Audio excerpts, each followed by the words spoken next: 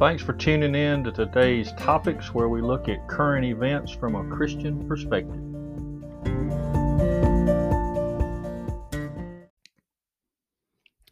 Hey guys, hope everybody's gotten over the busyness of Christmas and we're all looking forward to a great new year, I hope.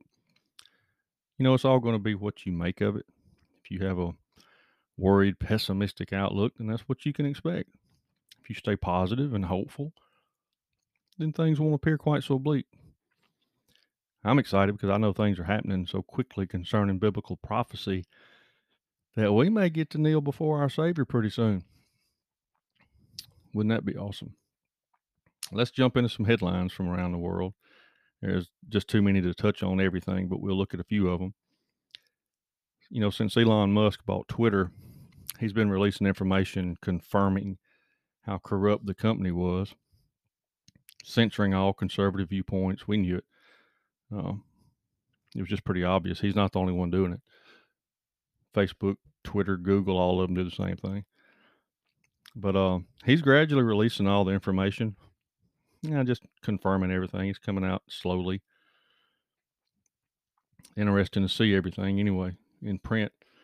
But Biden signed the $1.7 trillion budget, which is just sickening. It's sickening that the Republicans agreed to this pork sandwich.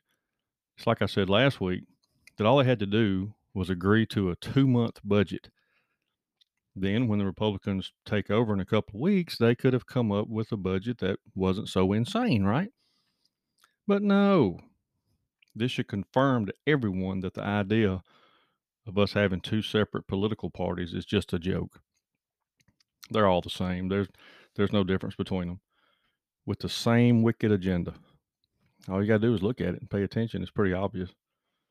If not, think about it. Why would McConnell and these rhinos agree to this budget? There's no other reason. And guess what all's in the budget? Thinking about it, that word's a joke anyway. They don't have a budget. If they did, we wouldn't be almost $32 trillion in debt.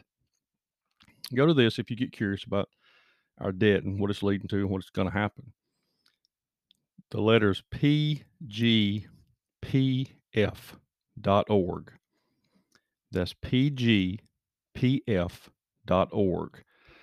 And you can look at all the details on our debt. It's shocking, really. It should be eye-opening to everybody if you would do that. Let me just give you some highlights of it in case you don't have time to go to that. This is just mind-blowing when you just think about this for a second. We currently spend $965 million a day just on interest. That's interest on our debts.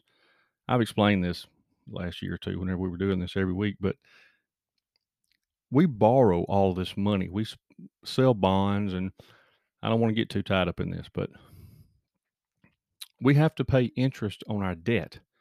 It's like when you have a credit card, right?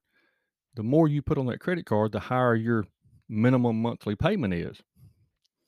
Well, if you have an unlimited credit card, it doesn't really matter as long as you can keep paying that minimum monthly payment.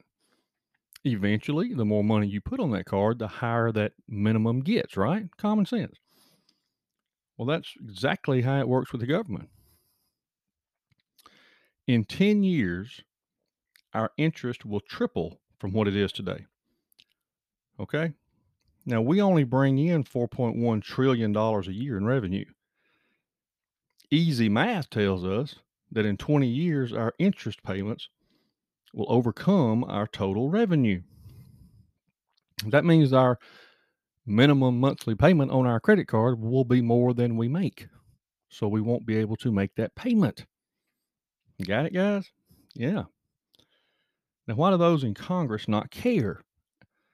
Because in 20 years, most of them will have passed away and they won't have to deal with the country going bankrupt. That's just the truth of it.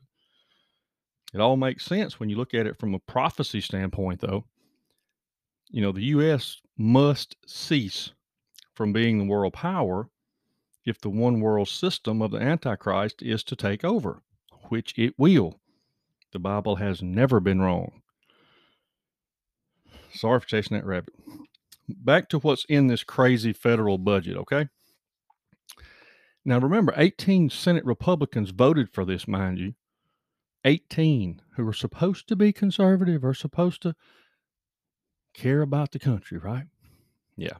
Here's what they voted for.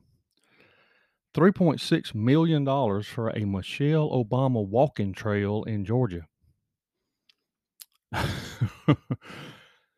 $212.1 million for federal prosecutors to continue investigating Americans for their part in the January 6th, 2020 demonstration. Yeah, 3 years now, and they want another 200 and just say $12 million to continue prosecuting Americans for their demonstrations. Really, all that is a slush fund to keep harassing Trump, is all it is. And it seems to be working, because I saw a thing this morning to where, uh, Trump's most loyal voter base, they say, is uh, last time was the evangelical Christians, and now it seems that most of them are turning against him. They're not going to vote for him. So all this hounding of him has seemed to have worked. A couple of years, untold millions of dollars investigating him. Finally got his tax returns released, and guess what the smoking gun was? Nothing. It showed anything that any businessman would ever have in his ledgers. But anyway, they're not going to stop. They got another $212 million appropriated just to harass him, pretty much. So he'll be done. He's not going to beat DeSantis in Florida anyway. He's more of a polished politician than Trump. He's had his day. I believe he's done. $410 million. Listen to this now. This is what's in the budget that your Republicans signed. You expected the Democrats to do it, but $410 million for enhanced border security in Egypt, Jordan, Lebanon, Oman, and Tunisia. Not here. Not $1 for here. $410 million to enhance border security of these Middle Eastern countries. Here's what we did get for the border. Listen to this. $1.5 billion for processing illegal immigrants into the U.S., but it specifically bars any of that money from being used to keep them out. I did not misspeak, people. This is exactly what's in that budget. $1.5 billion to help process them into the country, but it specifically writes in there not $1 can be used to enhance the border to keep people out. There's another $45 billion in there for Ukraine. Just straight up pay them money. And then $13 billion in economic aid for Ukraine.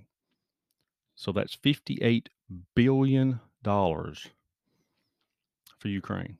And there's a little caveat down at the bottom of this where it says the $13 billion that's in economic aid for Ukraine and other countries impacted by the war.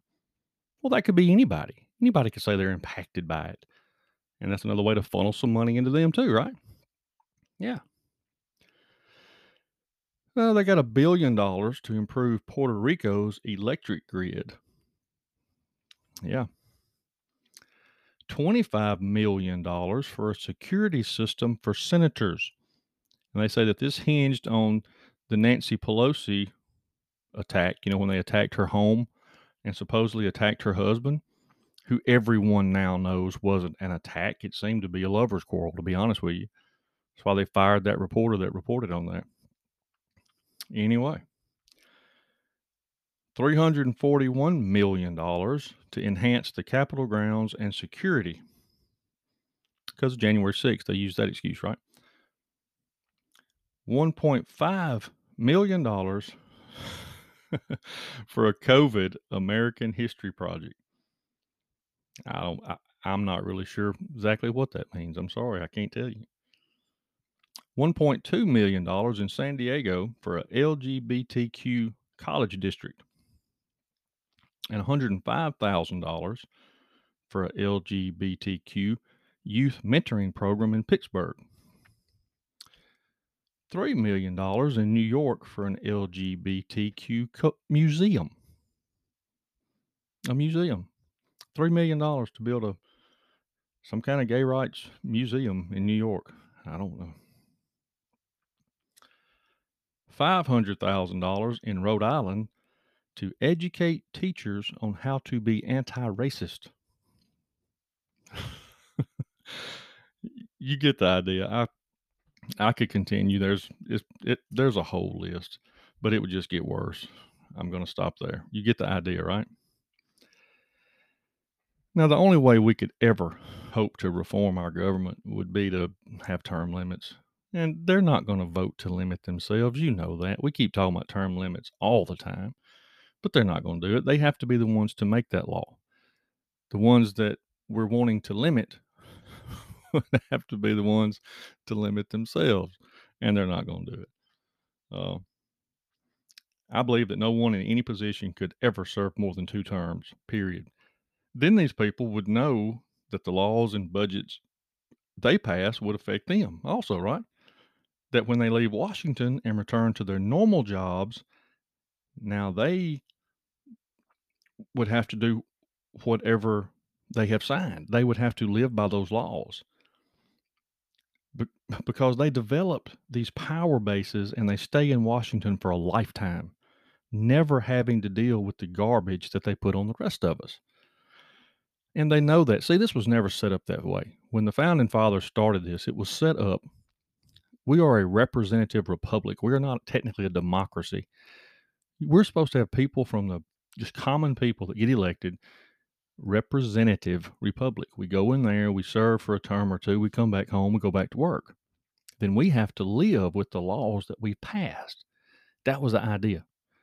But somehow it's gotten skewed to where you have career politicians that are up there 50, 60, 70 years until they die, and they never have to come back to the real world. They get unbelievably wealthy. They develop this power base to where they're respected just like the senators of Rome. I read a book called Livy's History of Ancient Rome, and it's just unbelievable how we are doing just like ancient Rome did. The power base happened from inside. The senators got so much power.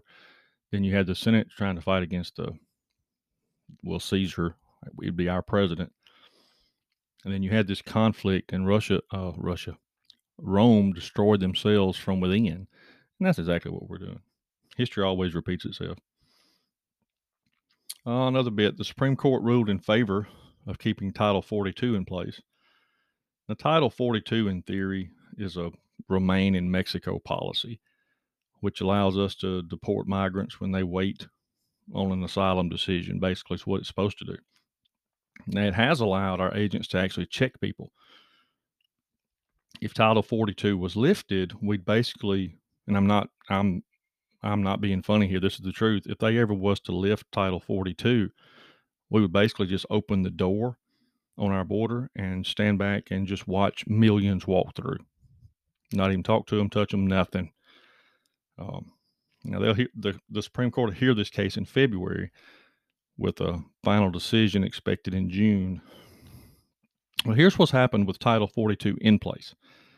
2.8 million undocumented crossings occurred so far in 2022. That's according to NBCnews.com. Around 50,000 of those have been deported. 2.8 million have crossed over, with 50,000 of them sent back. Now, that's over 2.5 million people that came here illegally, just turned them loose to do whatever. Now, on paper, they can get up there in these meetings and lie. Well, we have made contact. What they do is the people come across, they give them a court date. Okay, say they'll put it 3 weeks down the road. You have to report to El Paso courthouse in 3 weeks for your asylum hearing. Well, they never come back, obviously. They cross over, they go to wherever, and they never come back to the meeting, and they're not held accountable. It's not really a go find them and lock them up type law. It's just something on paper they can write down. Hey, yeah, we did. We contacted them. We gave them a court date. But none of them ever come back. and they don't look for them. So it's just nothing. They just come in here by the train carload. And so actually, to be truthful about it, Title 42 has not done a lot. On paper, it could have, but it hasn't. Um,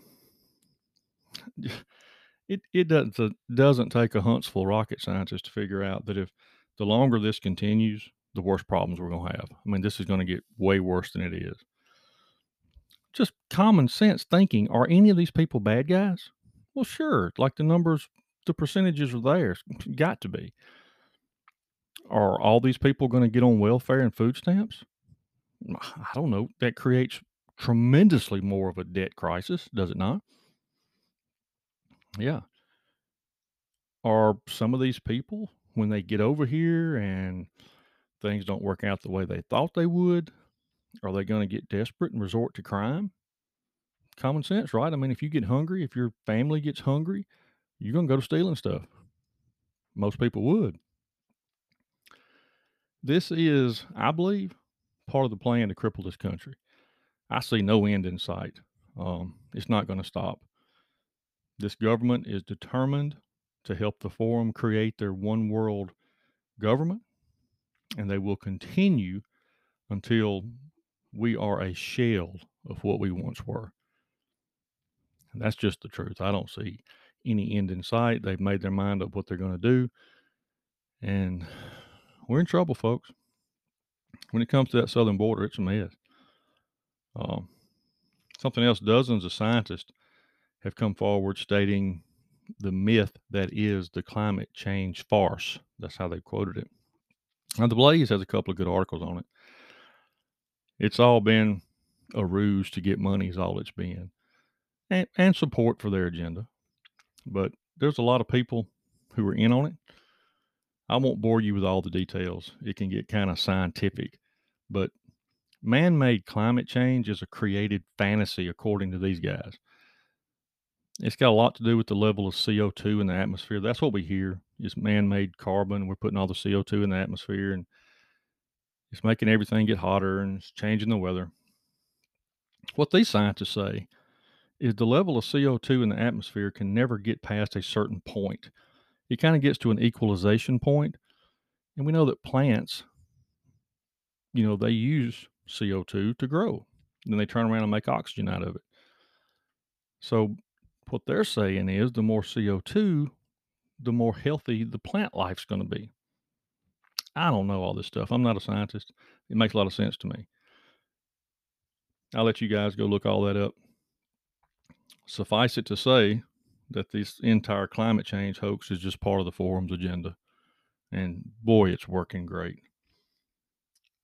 Overseas, Netanyahu was sworn in as Israel's president again, this time with a very conservative government. A lot of people don't know how that's going to work out because he's going to have to pacify some extremely right-wing conservative groups to keep his government together, and who knows what they're going to want to do. But I believe the reason he was reelected is to put a stop to Iran's nuclear ambitions because, he's dead set against it. Netanyahu's tough on Iran. And Iran's just getting closer and closer every day to having what they need to create the bomb. And they've said it openly. They haven't tried to hide it. They said when they get one, they're going to wipe Israel off the map. So Israel's not going to let them get it. Duh. That's why Netanyahu's put back in there because he's a hardliner on Iran. Russia's also demanded. I found this interesting. These are those little tidbits that you have to get down, dig and deep, and see what's going on behind the scenes. With all the stuff going on with Russia and Ukraine and all the stuff going on, Russia has demanded that Israel turn over ownership of 3 churches on the Mount of Olives. Now, their foreign minister said in the news this week, quote, that we worked for 5 years to obtain all historical documents to prove Russian ownership. We will now pressure Israel. Excuse me. We will now pressure Israel so we can obtain control of the property. End quote.